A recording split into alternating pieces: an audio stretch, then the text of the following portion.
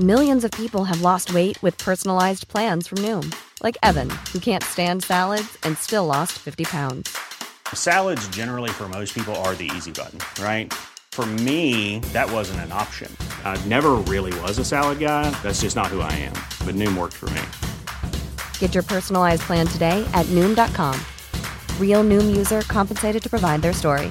In 4 weeks, the typical Noom user can expect to lose 1 to 2 pounds per week. Individual results may vary. Hiring for your small business? If you're not looking for professionals on LinkedIn, you're looking in the wrong place. That's like looking for your car keys in a fish tank. LinkedIn helps you hire professionals you can't find anywhere else, even those who aren't actively searching for a new job but might be open to the perfect role. In a given month, over 70% of LinkedIn users don't even visit other leading job sites. So start looking in the right place. With LinkedIn, you can hire professionals like a professional. Post your free job on linkedin.com/people today. I'm here for the thrill. Roberts again. Trying to smuggle it through to Ekwan. It's yellow!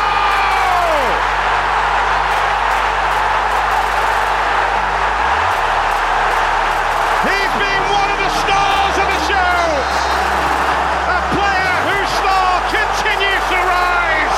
The first twist here! 6,000 Wearside is raw!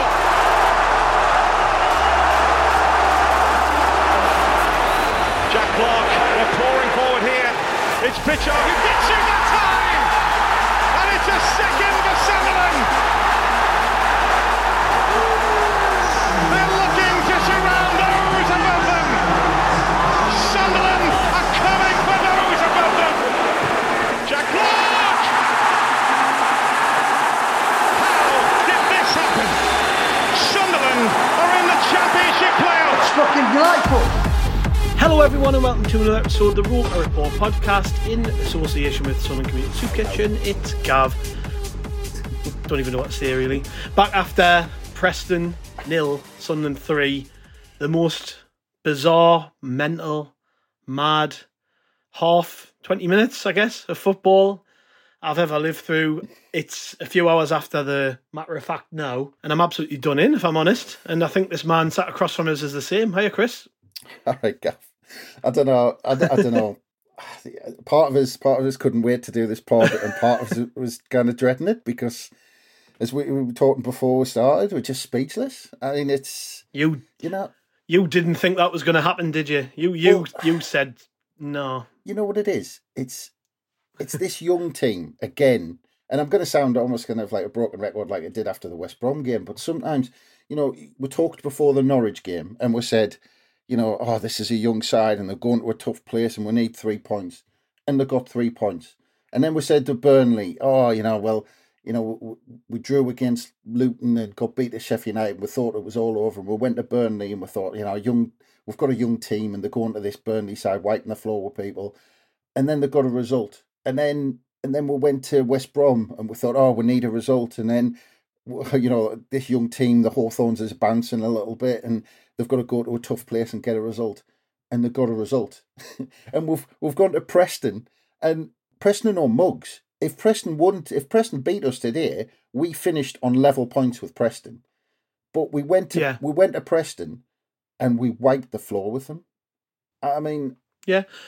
And rode through a little bit of pressure actually, because they had chances and it could have been a different scoreline, you know, if we hadn't toughed it out a bit. They had maybe been a bit more clinical, it could have been totally different. But the important thing was that it wasn't. And like that second half, just that was this team at its absolute best. The goals, the football, I'm just speechless. I think, what do you say about, like, me and you have just, before we recorded, me and you have just watched the goals back together. And I'm watching them again for the first time since the game. And I'm thinking, like, how is this Sunderland I'm watching? It doesn't feel right. It still doesn't feel right. Even after like a year and a half of watching a really good Sunderland team every week play good football, it doesn't feel right, does it? Like it's so deeply ingrained in me to sort of second guess myself here and be like, is this really Sunderland I'm watching? They were wearing blue today. Are you sure that's Sunderland? You know, because like it just isn't meant to be this way. This wasn't meant to happen. I've said this before. Like, how are we in this position? It's just bonkers, isn't it? Well, you've touched on two things there. The first one, I wanted to point out as well that, you know, and again, you can look back at the West Brom game, the opening period of the West Brom game, where the Hawthorns was bouncing and West Brom were all over us and we were chucking ourselves in front of everything.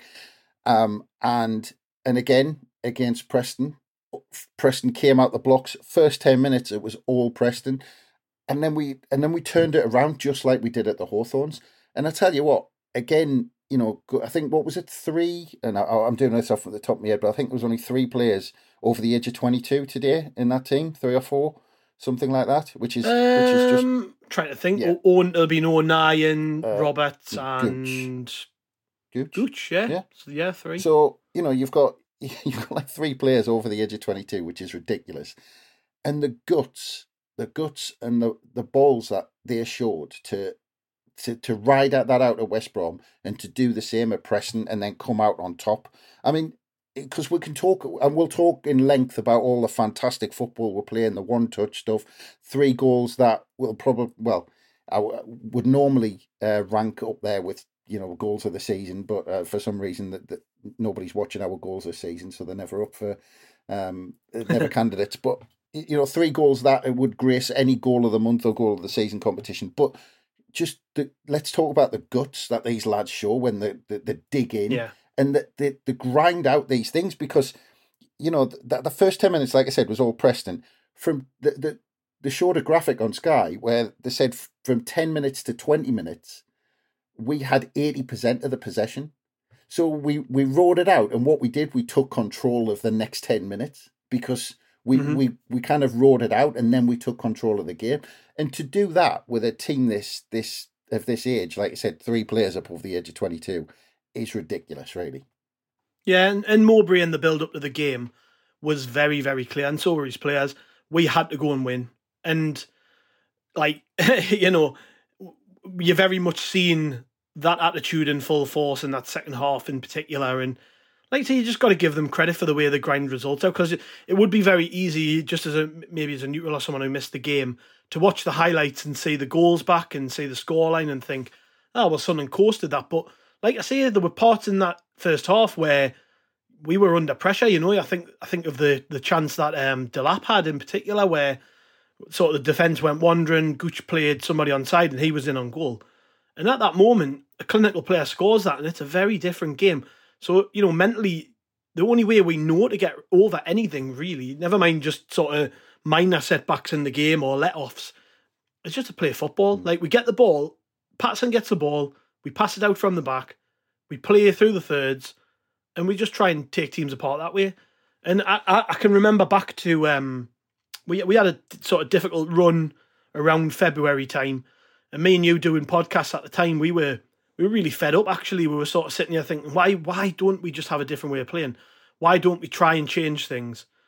And I guess in the end, you can sort of say why, can't you? Because today, we've put out a team, pretty much, you know, what we've got. I guess that it would be the team when the, you know, before the game, I thought that would be the 11.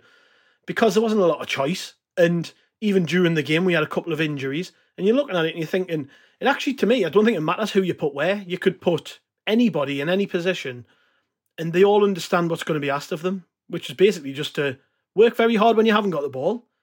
And when you've got the ball, make sure that the players who can devastate teams get it.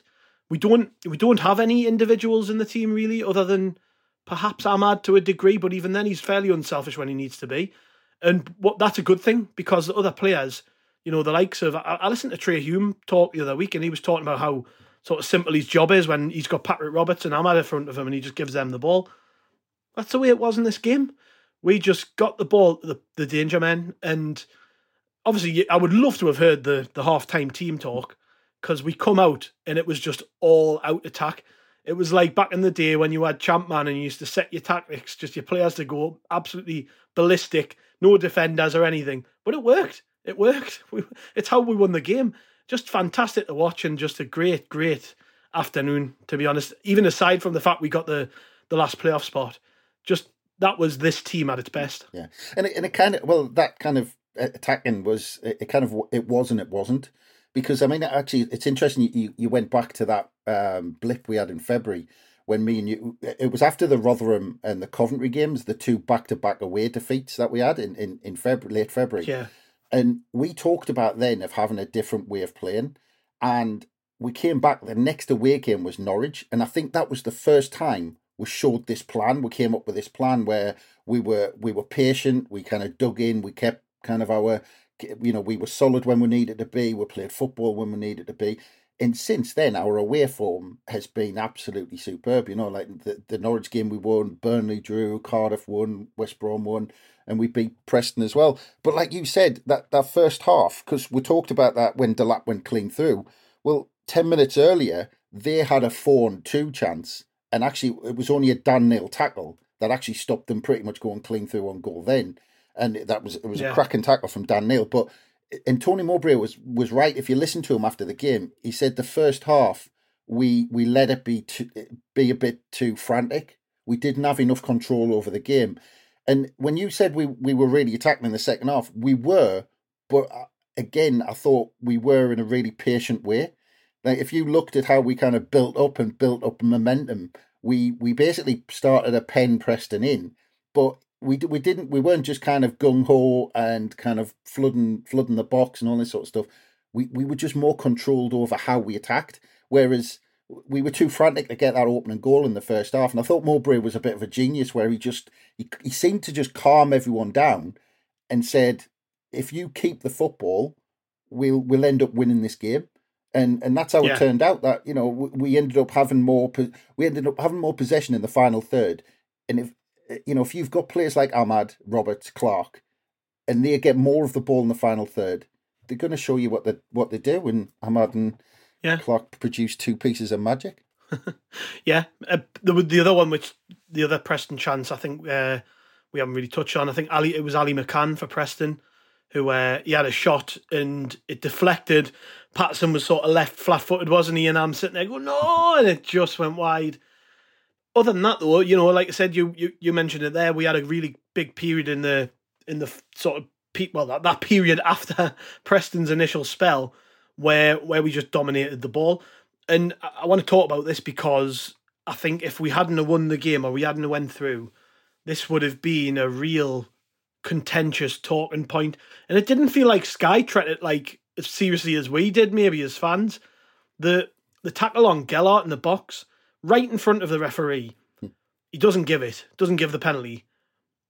I've never seen a more blatant penalty in my life. I think I know why he's not give it, but it's not right to me. I think it's a bit of smart forward play from Joe Gellert, which has knocked the ball away. The lads clearly dove in. He's went right across him, and yes, maybe Gellert, in that. And I think when you slow it down, it looks a bit worse. But Gellert in that trajectory, he's going forward, clatters into the player's knee. To me, it's a nailed on penalty. I don't understand how he hasn't give that with the view he's got. Yeah, yes, and I know what you mean, and it probably should have been a penalty. But there's two things that I think the referee was thinking of. I think the first was the gap between Gellert and the defender, when the defender kind of dropped his leg there, and the other one was how far the ball went, because the ball pretty much rolled through to the keeper. And I think the referee kind of summed those two up and just thought it wasn't as nailed on as he wanted it to be. And look, I've probably seen worse decisions, to be honest. I can see what it probably should have been a penalty, but for me it wasn't. If his touch hadn't have gone as far in front of him as it did, maybe he would have given a penalty. But I don't know. And I do think it was a pen. I do think it was a pen, but I'm just saying I don't think it was that absolutely 100% nailed on. I think there was a couple of things that clouded the referee's decision, and he went, I'm not going to give that. And he went on the side of caution. Maybe, but I know what you mean. And it should have been a pen, but I'm just saying it's not. It wasn't like 100% nailed on pen for me. The issue for me is that it feels like he was looking for a reason not to give it rather than. Yeah. But at the same time, it kind of looked like Gellert kind of played for it, looked for his leg as well. And didn't get us wrong, it was a clumsy, lazy tackle. The defender was crap. and it should, like I said, it should have been a pen. But I just think these few things kind of stacked up in the referee's head, and I think you know what it is in these situations on the last day of the season, where there's all this at stake. Referees are crapping themselves. They do not want to make a big decision like that. And it was it was 0-0, 20 minutes into the game, and I just don't think he wanted to blow up that early. I think he crapped himself and just went, nah, there's too much doubt in it in his mind. And like, it's one of them where I bet you, in the middle of the season, if he's whistle happy and he doesn't feel like there's that much at stake, he's given that. But last day of the season, I think, especially at their place as well, I just think he crapped himself. Possibly, yeah. But I mean, I'm not going to sit and go about referees against just, get VAR in this league sooner rather than later, please. Because to be fair to the referee, for a bit of balance today, I thought the referee was cracking actually, because Preston tried all the tricks they could in the book. Even when they broke Clark down quite early on, I think it was in the first 15 minutes when Clark broke down the left. And we were on a right counter-attack, and the lad got hold of his shirt and just kind of took him down. And he gave a yellow card for that straight off early. There's some referees who wouldn't give that. But look, in the grand scheme of things, this referee was much better than what we've seen this season. I think this all feeds into a sort of larger issue around how vague it is to actually give, like, the decision that goes into giving a penalty now. It's not as cut and dry as it should be. It's either a penalty or it's not. In a split second, the ref's got a decision to make. Yeah, and just it could have been. To me, if he gives it, nobody's sitting there going that wasn't a penalty. Yeah. It was sort of looking for why he didn't, but it didn't cost us in the end. I just feel like, to be honest, at half time, I was totally shell shocked. I was like, how is he not getting like that? It ruined the rest of the half for me because it's all I could think about was the fact that. Like, it wasn't even like a difficult, in my eyes, wasn't a difficult decision, but it didn't cost us. So I'm not going to sit and sort of complain too much about it. But it is a big issue generally with referees. But the thing is with penalties, and I wish sometimes they'd come out and say it, because I think referees, when they do their old kind of gatherings in the summer and kind of catch up on what they think the rules should be, I think they always decide that the bar should be higher for a penalty. But they don't officially come out and tell you that, like, because the risk reward, you give away a penalty, you can change a whole game. So I think the referees think that a normal foul on the halfway line isn't a foul in the box because the reward for getting that foul is much bigger, which is ridiculous. But I always think the referees got that in mind, but they never come out and officially say it. We had two other big chances in that first half, if you remember. The one that Robert, really good strike, which was heading for the top corner. And I thought that little mag twatting goal for them was going to spoil our afternoon, Woodman, because he just saved everything. Like, he was fantastic, to be fair. Yeah, he was. Hell of a save from Robert. Probably a little bit easier, the other one he made from Gellert. The ball from Pierre Ekwa for that, by the way. Oh, I could watch that over and over. It was lush. I'm gutted it didn't end off in a goal, but that's sort of been the issue with Gellert, hasn't it? Sometimes, we talk about how he isn't a natural striker and he hasn't had a ton of chances, but, when he gets a chance like that, you've got to finish it. But yeah, I mean, Woodman did well to make the save. He made himself big, I suppose. But you're hoping that he's just that ball. That's like a proper. It's like, back in the day when Soccer AM used to do the compilations of skills and stuff. That's better than a skill in itself. Just that pass around the corner, it was just epic. And I'm really excited about Pierre Ekwa. We might as well talk about him now, actually, because, it was probably the best thing he did in the game.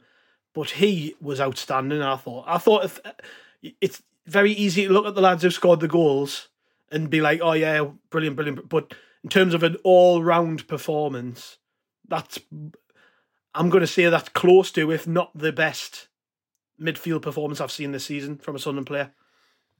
Yeah, I mean, I'm glad you're talking about Ekwa, because I just thought he was fantastic. And that particular move, if you watch the whole move again from when we won the ball inside our own half, and Ekwa was involved in that.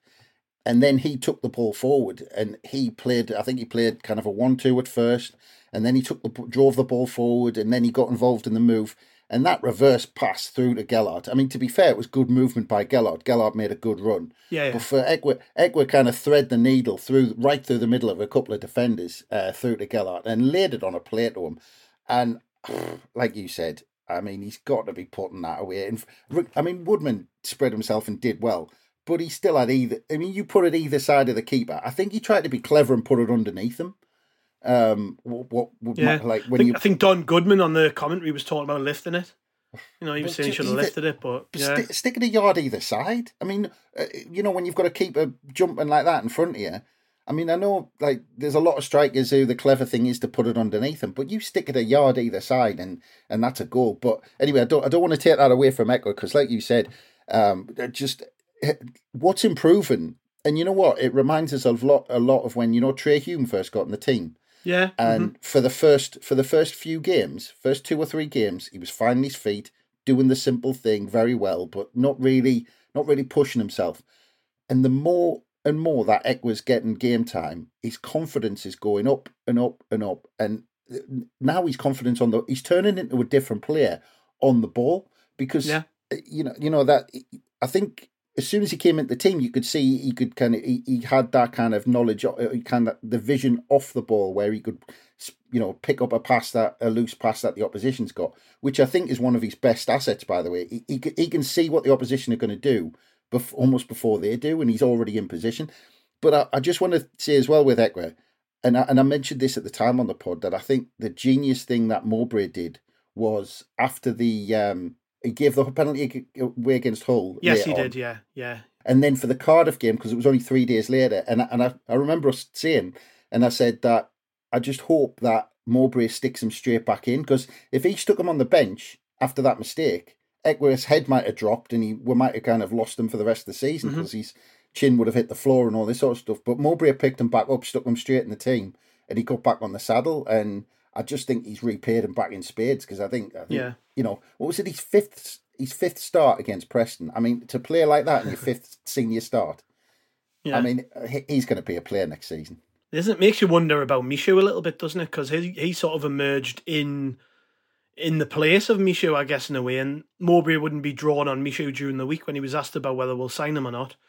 You look at it and you think, well, Ekwa's probably got a bit more about him than Michu does, and longer term, is he more suited to the English game? I mean, there's a reason he's playing at the minute. They look at it and they think he's better suited at the minute. But they've got different attributes, and I think at this age, all these young players are going to have peaks and troughs. And let's say we were in the middle of the season, Ekwa's probably going to have 8 to 10 fantastic games, and then he might go off the boil. And whereas that's when Michu kind of might have come back in. So, and Michu at times has been fantastic and he's had fantastic games. But this is what happens when you've got a squad like, we talked about this again earlier in the season, when you've got a squad like this of young, talented players, they're itching to get involved, especially when the team are playing well. So Michu, I think Michu, I couldn't remember, he picked up a little niggle, didn't he? Or something like that. I can't remember what it was. Possibly, yeah. And he had to come out. But Ekwa's was taking his place and he's kind of took his chance in the same way Trey Hume did as well. Trey Hume got a sniff of a chance, came in, and now he's one of the first names on the team sheet. Yeah, it goes back to something me and you've said a lot. You've got to give them chances to actually see what they're made of. Like, people were writing off Ekwa after about 14 minutes of senior football, and you do have to laugh about it because you just think, like, you're not seeing the bigger picture. What do you expect when you sign a kid from an under-21s team who's never kicked a ball in senior football? You're not going to see the best of him immediately. You're going to, Chelsea signed him for a reason. West Ham signed him for a reason. There is something there, and hopefully this is where he unlocks his potential. It's obviously going to be his home now going forward. But you look at him and you think, if he plays 100 games, how good's he going to be? When you're seeing like bits and pieces of him now, we still haven't seen if he can score goals. You know what I mean? And everything that he did for West Ham at under 21 level suggests that he's got goals in his locker. So, he's clearly a very talented lad, but I just love that it's taken sort of you've just sort of touched on it before, but this is, I know it feels like there's not pressure on this, but it would be very easy for players to fold, even though there isn't really a great deal of pressure on on us at the minute, it would be very easy for players to fold in this situation and make mistakes and crumble. And like that penalty Ekwar gave away could have been definitive. I think under different management, he wouldn't have got back in the team this season. He would have been put out the way, left till pre-season. Neil wouldn't have. Alex Neil, yeah. I was just about to say it. Alex Neil probably wouldn't have played him. Yeah. I mean, he probably wouldn't have even got on the pitch in that game. But like, it is sort of indicative of this environment that Tony Mowbray has created, and that it doesn't matter if you make a mistake because you're gonna be given the chance to put it right at some point. Yeah. And like, what a job he's done. By the way, I know we're still going through the game, but like it just brings you back to this. Like, Mowbray has done unbelievable for Sunderland. Like I said it at the top, how are we even in this situation? I think the majority of it's down to him, if I'm honest. Yeah. Because it's such a good group of players, yes, but with all the problems we've had, it took a special type of character to pull them together, didn't it? And even get through this game. At half-time at 0-0, and I know he said he didn't know what results were going elsewhere, but I don't believe that for 1 minute. He 100% knew what was going on everywhere else, because the way we came out in that second half suggested to me we knew we had to turn it right up, just so that the other teams knew that we turned it right up. You know what I mean? And like you see it in the players in the second half. They obviously know what's going on elsewhere. And if let's take Maddie's word, and they don't know, but they do know we've got to win. Yeah. They go in at half time and they come out a totally different team because we went for it. We just went at them, and like we have been critical sometimes of maybe what gets said at half time because we don't always start the second half well. But at the right time, we've turned it right on, because in this second half was easily in a 20-minute period of football, probably the best I've seen all season. Easily. And we've played some gorgeous stuff this year. But that sort of 20 minutes from half-time up until when Clark scored, hands down the best I've seen this team play. Yeah, I mean, just you mentioning Mowbray just stuck a smile on my face, because he does. He's that sort of character. I mean, obviously, look, don't get us wrong that, things always, you always see the best of people when results are going right.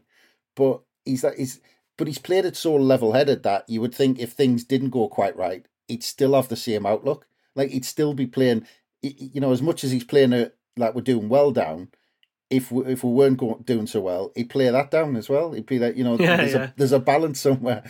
And, the way, and I remember hearing stories at the start of the season. I mean, maybe when kind of Alex Neil's kind of left, I can't remember the exact timing, but there was talk then of kind of fractures in the squad, where all the French lads would sit on their own and they wouldn't kind of talk to the rest of the lads, and some other lads would sit over there, and that kind of there was cliques within the group. And I remember hearing these rumours earlier in the season, and if that's true, I mean, because they could be absolute rubbish, to be fair, but regardless of if that's true, Mowbray, the difference that Mowbray has brought to this club. I mean, that all this squad, and a lot of new players in the summer came in, a lot of kids who couldn't speak English, and he's had to deal with all that, and he's brought them together for them then to go out as a team, as a group. Because if the players aren't a group, you don't get performances like we saw at the Hawthorns. You don't get performances like we saw at Preston. You don't get those performances if the team isn't together. And you can see when you see the behind the scenes videos, and you can see when the team celebrate, that they're all in it together. And as you said, that's down to Tony Mowbray, and Tony Mowbray's pulled them together, and they've now got a cause, because like you said, you heard of Jack Clark after the game. He was like, well, that they're almost on a mission. He said, well, we've gone through all this, so let's not kind of waste the opportunity. And I think they all feel that. They all feel like, we deserve something because we've done so well this season. I'd be interested to speak to some Blackburn fans and find out what they think of it all, because they all told us that he bottles the playoffs. His teams fall away after February, and look at them. They changed the manager. In the end, it was goal difference that did them. We were over the 46 games the better goal scorer. Blackburn finished on -2. We finished on +13. So maybe under a different manager they might have made it. But I mean, the second half, like I said, was enthralling for 20 minutes or so. Anyways, after that we just took the piss a bit. But that first goal, I mean, what do you say about Ahmad? That is ridiculous, that goal. No backlift, ping, just like no thought. The ball just sort of falls to him. It's not like he's got a microsecond to adjust his body to hit it. That to me is just a mark of a top player, isn't it? Like, and I've said repeatedly, I think he's a Premier League footballer any day of the week. And if he went back to Man U in the summer and was starting games, it wouldn't surprise us because he's that good. But like, even then, how many players have we had over the years with quality to be able to do what he did there? Totally flipped the game on its head, didn't it? At a crucial moment, really. Yeah. Well, I mean, you said it coming out after the break. I mean, Mowbray had clearly had words with them about control of the game because, look, I mean, that goal, Ahmad's goal, was 10 minutes into the second half. But before that, I mean, just 2 minutes into the second half, Dan Neil curled the ball round the post after a fantastic move. Could have scored there. And then a few minutes later, we had that weird Gellert thing where Roberts crossed the ball and Gellert decided not to try and kick it, which I thought was a bit weird. Yeah, what was that about? But that was a decent chance. And then a few minutes after that, so about 5 minutes after the second half started, Ekwa did that brilliant 1-2 on the edge of the box and almost got pretty much clean through. And Woodman made another cracking save. So we had 3 really good chances just in the first 5 minutes of the second half. But then this one, and again, even those chances, if you again look back at the way we made these chances, we were just so patient on the ball and we waited for our opportunity. And this one was a bit kind of lucky in a way because it rebounded back to Ahmad. And the way it rebounded back to him, that the last thing I think most other players would do is hit that first time. Because it didn't come back to him with kind of a ton of pace where he could use the pace on the ball. And I don't know where he got that power, and because he had no backlift whatsoever on his left foot, and just smashed it, and curled it into the top corner without any backlift, where the ball's not coming to him with any pace. I mean, it was absolutely ridiculous. And I tell you what, you mentioned Man United. I bet you Ten Hag has slight regrets about not bringing him back for the second half of the season, because he would have been useful for Man United. Because they've kind of spluttered in the second half of the season. Yeah. I tell you what, he would have been useful for them. But I mean, especially when you look at goals like that. But I mean, like I said, watch if I'm sure a lot of people have recorded the game, like the full game. Watch the few minutes before that, how we were patient with the ball and just we waited for an opportunity. But like I said, I mean, just for the ball to rebound back to him, and I guarantee you, no other player on the pitch would have hit that first time other than Ahmad. And it was it was Ahmad in a nutshell this season, that goal. Nah, and you're right. I don't think anybody else would have had the goal to even attempt it. Just ridiculous skill. And I think that's what separates him from, in a team of very good technical players, he's got this just something else about him, hasn't he, which separates him from the rest. It's just top class ability. And the ability of a player who costs 40 million euros, like, let's not forget that. That's what you pay for, isn't it? Really, But I mean, I'm going to be gutted if he doesn't come back, because just for moments like that, in my life as a Sunderland fan, I can't think of many players who've got that ability. No, and I said before when we were watching the highlight back as well, when the ball comes to him as well, it's almost like he's got so much skill. When the ball's coming to him, he thinks, "Oh, I can't be arsed. I'm just going to smash this in the top corner." It's like he's got. How many times do you think he's done that in training, though? That exact thing. Yeah, exactly. And I mean, as you said, isn't it?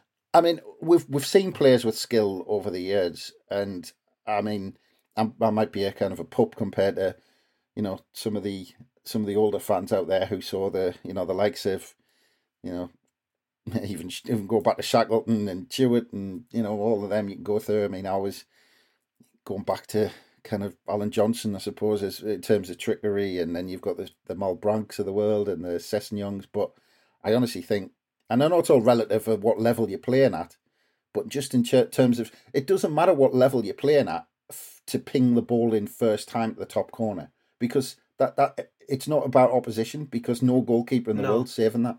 No, he's a special player. I'm glad we get to see him at least 2 more times. That's all I can really say about Ahmad, And he came out after the game on Sky, didn't he? And he said something along the lines of, "I might come back if we get promoted or whatever." He's a tease. I love that. He's a tease. I think the thing is what it's that carrot dangling. It's, we might get promoted and we could get him back. Like, oh, I just love him. Lovely footballer. You reeled off a couple of names there of players, and like I say, I mean, the own right players like Malbranc and Sessegnon, they've got a special place in my heart. But Ahmad's there on his own. I think to me the best loan player we've ever had, and we've had some good ones. Best loan player we've ever had. I've tried not to fall in love with him because it's going to hurt when he leaves.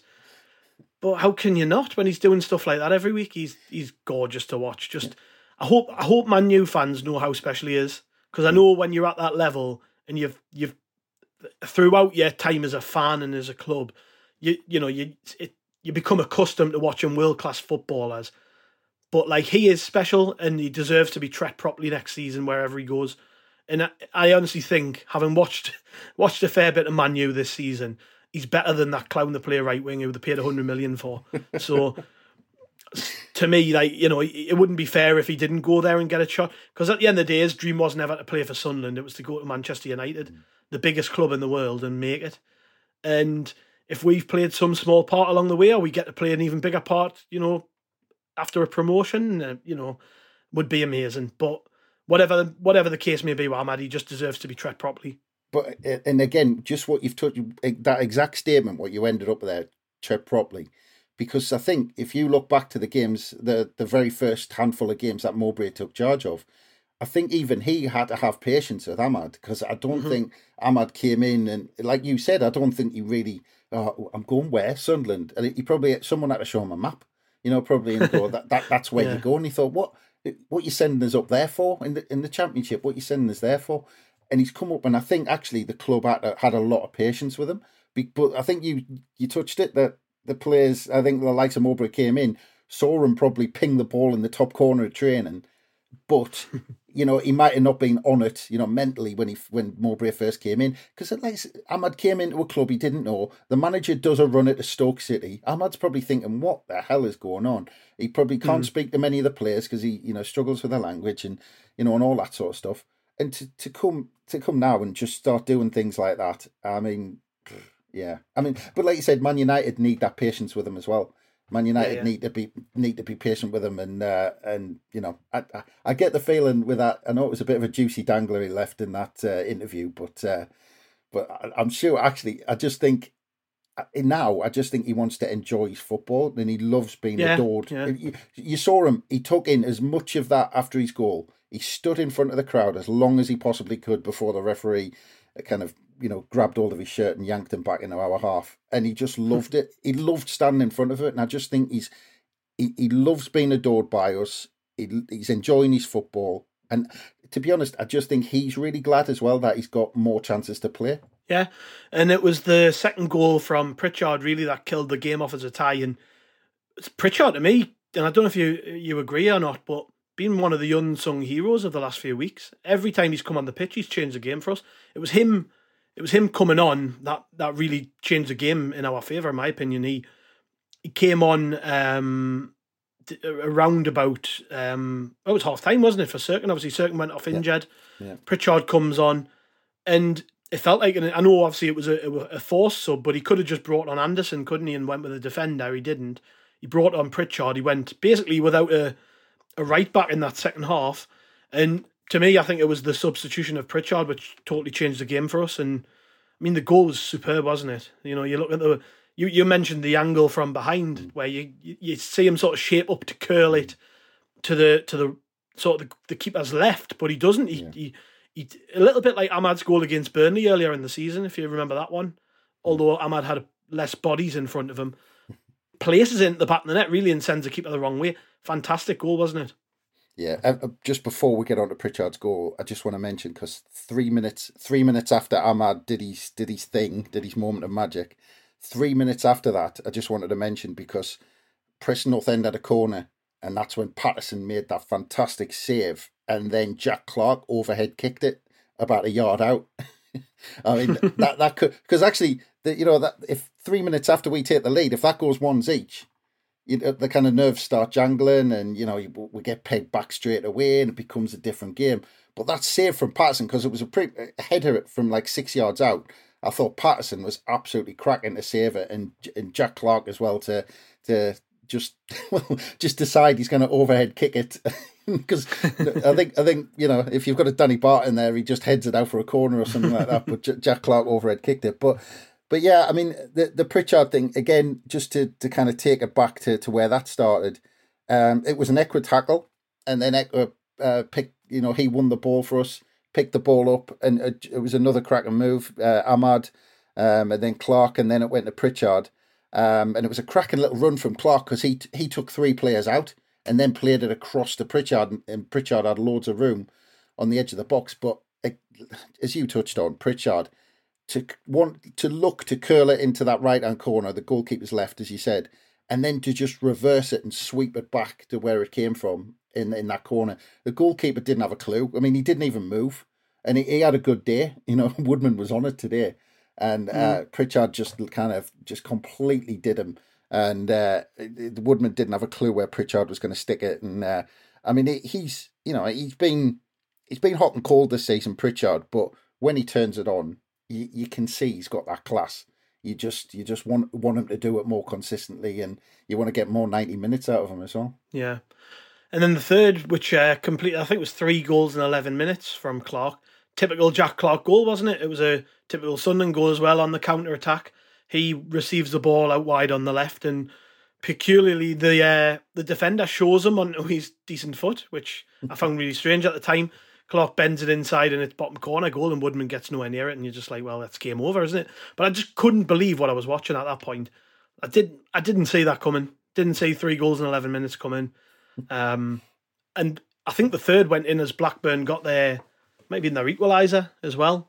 So it was pretty much at the exact same time. So it was double whammy in terms of excitement. Not only did we score again, but then over at the other game at the Den, Blackburn got the equaliser, which put us into 6th place. And at that point, I thought I was gonna die. Genuinely, I've never felt so much. I don't know. It was just a weird range of emotions. Genuinely thought I was going to pass out. It was bizarre.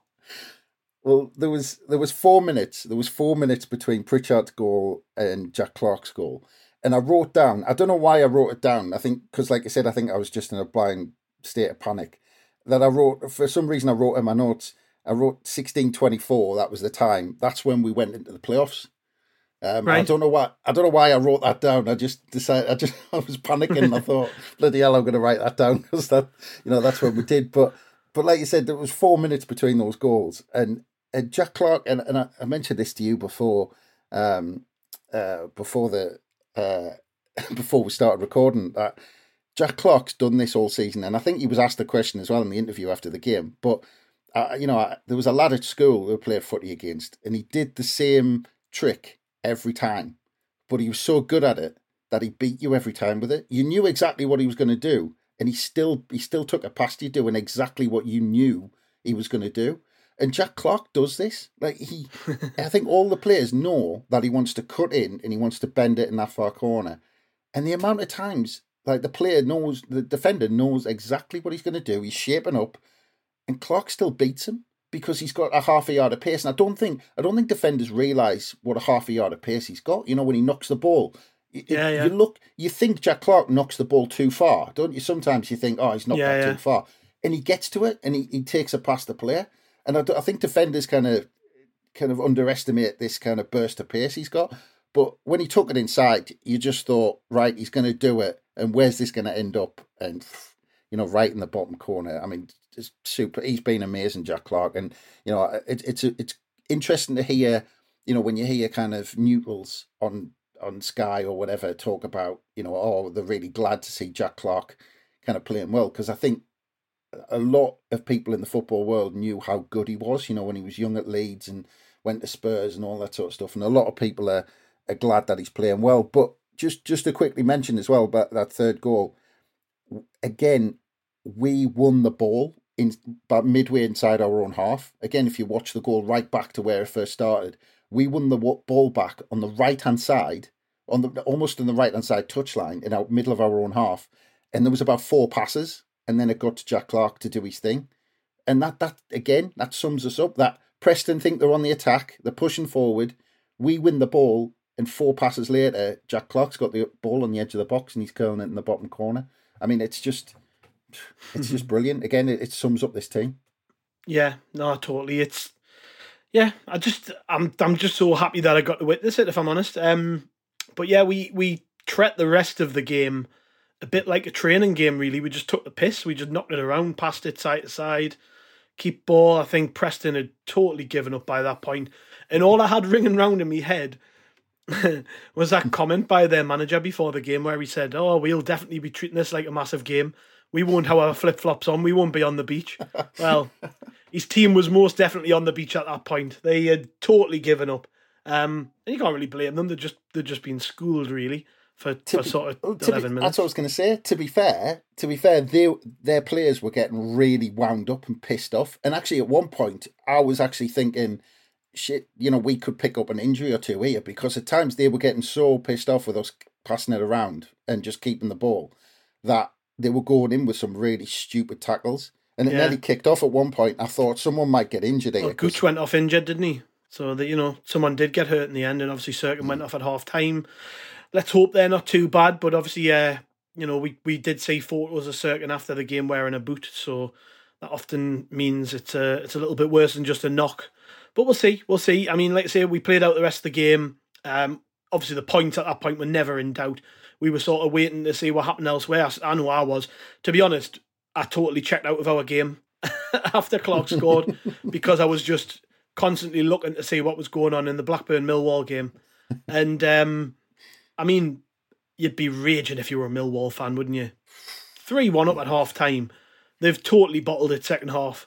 Totally bottled it. I was looking at the stats for their game before. Millwall had 4 shots on target in the whole game. They scored 3 of them. But Blackburn dominated the game, in terms of shots and possession and passes, and you get what you deserve in that case. Millwall obviously at half time felt like they were already in the playoffs. They definitely took their foot off the gas, and thank God for Blackburn Rovers. That's all I've got to say, because I mean it wasn't just about Sunderland; it was about Blackburn. What Blackburn did too. We can win that game 3-0, and if Blackburn don't do what they do, then we don't end up in the playoffs. We owe them a big debt of gratitude, not only for giving us Tony Mowbray for free, but also knocking Millwall out the playoff race. Yeah, mind, I did watch. I saw Watmore's 2 goals, and Blackburn absolutely just completely gifted the goals to Millwall. I mean, I think it was a header that was supposed to go back to the keeper and sent Watmore clean through and all that sort of stuff. So I mean, but back in the day, by the way, that situation would have definitely knocked us out of something. A former player who didn't particularly light the world up here at Sunderland, and Duncan Watmore scoring twice to do us out of a playoff spot. That's something that would have happened probably 4 or 5 years ago to us, isn't it? Yeah, guaranteed. It's happened plenty of times over the years. But I was going to say as well that I mentioned in the preview when we were talking that, we were talking about pressure and our lads kind of not really, having the pressure that we maybe felt in previous years. But I mentioned about Millwall that I thought they were actually under pressure because the club's hardly ever been in that position. And I think they everything was so hyped up at Millwall to think we've got our first chance of being in the Premier League, and I don't think they've been in the playoffs. I think they've been close a couple of times, but they were this was their first chance of being in the Premier League, and the club were up for it. And actually, I think they were expecting to win and just be in the playoffs, and I think there was so much pressure they completely crapped themselves. And Millwall they're not a good side.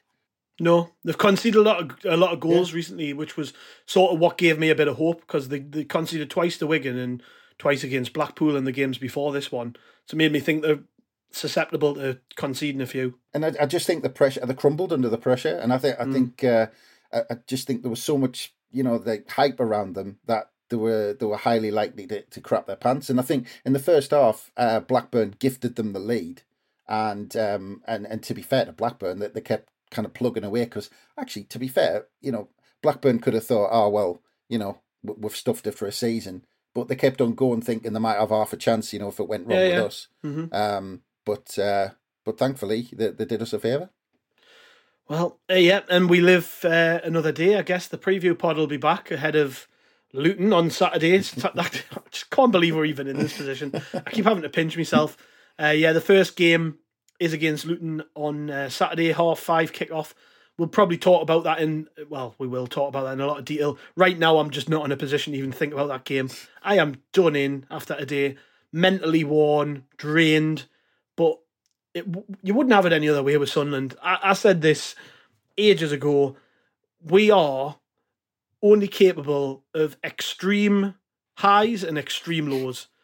We don't do boring. We don't do mediocre. We don't just sit in the middle of the pack and see the season out like Norwich have, like Bristol City have, like Hull have. That's just not us. It was either going to be a fight till the end for relegation or a fight till the end for promotion. And look at what we've done. Just, do you know what it is? I haven't sort of thinking back about this recording and as we've talked. I am drained. I'm like, today can you imagine I wish I was in the away end. I could have went and I didn't, and I sort of regret it. But can you imagine being there today and you've got all the news filtering through about what's going on in the Blackburn Millwall game, and you're watching these spectacular goals fly in. Like, this is why you're a fan, isn't it? This is why we love Sunderland. I mean, what a team. What a team. What a manager. Just one of the best seasons we've ever had. Even if it ended today, would have been one of the best seasons we've ever had watching this club. I mean, it's genuinely been a privilege to watch Sunderland this season. That performance today is right up there with. I mean, I don't know. Have we played better than that over a spell this season? That second half was fantastic. I mean, yeah. We do pick our moments. We did it last season. We waited till the end to play our best stuff as well. Then we're doing it again, and I've said it before. We've got that recent playoff experience, and it does count for something with some of these players. They've been in this very same situation. So write us off at your peril. I know the bookies have got us as the least favourite out of all the teams, presumably because we finished 6th. But I look at them other teams and I see nothing to fear. I just think, what have we got to fear? We're better than all of them, in my opinion. And that's been proved today with the football and the goals for me. Yeah, I couldn't agree with you more about this team. And I know we'll probably keep saying it, but I think it's worth saying. These going 9 unbeaten at this stage with this inexperienced side, with the players we've got out. The performances, particularly Norwich, Burnley, West Brom, and the Preston performance, I don't think I've felt as proud in some of those games as I have of any other Sunderland side, because some of the other sides you kind of expect it. This side just keep pulling out these performances when sometimes you think some of these games or this season is, you keep thinking, right, well, this might be a step too far for this team, or this game might be a step too far, and they keep stepping up to the plate and getting the results. Yeah. And sometimes it just amazes me, not just to get the results, but to do it with the swagger that we did at Preston, just to swat these. I mean, like I said, Preston could have finished on the same points as us if they beat us. They're not mugs. They're not like Wigan bottom of the table. And we just almost swatted them aside when we started to kind of get into our rhythm in the game. And I said this statement to someone today. I can't remember who I said it to, but it's fun being a Sunderland supporter again. Mm-hmm. And to be honest, I'm just kind of letting that feeling sink in, because it doesn't come around as we've experienced. I mean, we've had a pretty dire, you could almost go back, a decade, 10 years of just generally being a bit crap and not being that much fun, and it feeling like a slog at times. And we're now coming back round to it being fun, and we can enjoy it again. And yeah, I'm just trying to take it all in and just enjoy it. And because the other thing is as well that, and obviously the playoffs and there's a prize at the end of it, but it's you touched on it there, Gav. There's a joy in being able to watch this side for at least 2 more games, because we talked about Ahmad. He might not come back. You don't know what the summer's going to bring, and we've got this fantastic team now. Let's not kind of think too far in the next season, because let's enjoy this team for at least 2 more games and just kind of bask in what they're doing and just enjoy them. Well said, mate. Well said. Well, we will be back with a preview pod, thank the Lord, before Luton on Saturday. So make sure you check that out. Cheers, Chris. I'm going to go for a lie down. I need it. Trust us, I need it. I am done in. Sunderland is going to be the death of me, I'm sure. Thanks, listeners. Thanks for joining us as always. Make sure you check out rotereport.sbnation.com right throughout the week as our writing team dissect the performance, give their thoughts on what's going on as we head into the Luton game, and we'll catch you on the preview pod. Cheers.